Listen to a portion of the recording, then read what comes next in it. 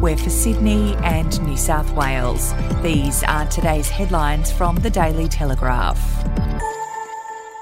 Supermarket prices have surged by at least 12% since last year, an investigation by the Daily Telegraph shows, adding $1,400 to a typical family's annual grocery bill. The increases exposed by the investigation are far greater than those captured in the most recent official inflation data, revealing for the first time the full extent of the financial pressure households are under in the aisles. While prices are soaring at every major supermarket chain and at all price points, arguably the most concerning finding is that some of the biggest jumps have been in the most basic options.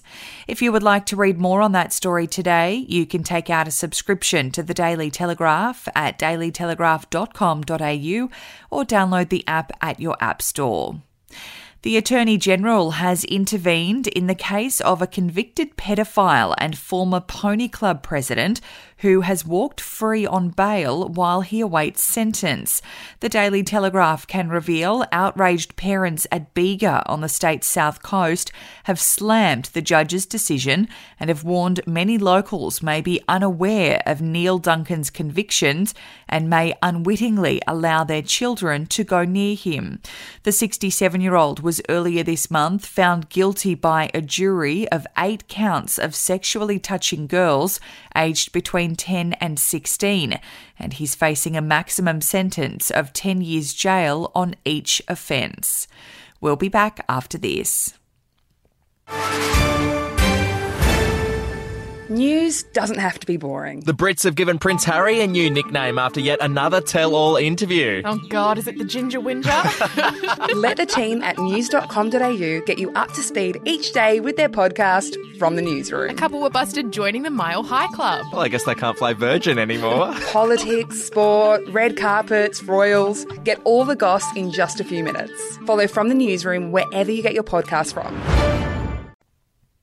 The father of a young boy who spent Wednesday missing in Sydney's northwest has been arrested after police allegedly found a drug lab in his home when they went to tell him his son had been located.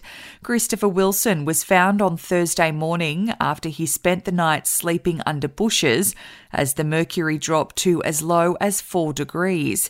Christopher's 28-year-old father was last night in police custody but had not been charged after officers allegedly found a hydroponic cannabis setup inside a locked room of his Annan Grove Road home. And in sport, Billy Slater has just revealed to the entire NRL the secret to beating Penrith: bash Nathan Cleary. In the wake of what is being rated Cleary's most forgettable Origin performance, Fox Sports Stats has identified Queensland's battle plan to target and punish the Blue Star halfback was carried out with military-like precision. And the stats also show it was in fact the most times any playmaker across the entire NRL has been contacted on kick pressures this year. Those are your headlines from the Daily Telegraph. For updates and breaking news throughout the day, take out a subscription at dailytelegraph.com.au. We'll have another update for you tomorrow.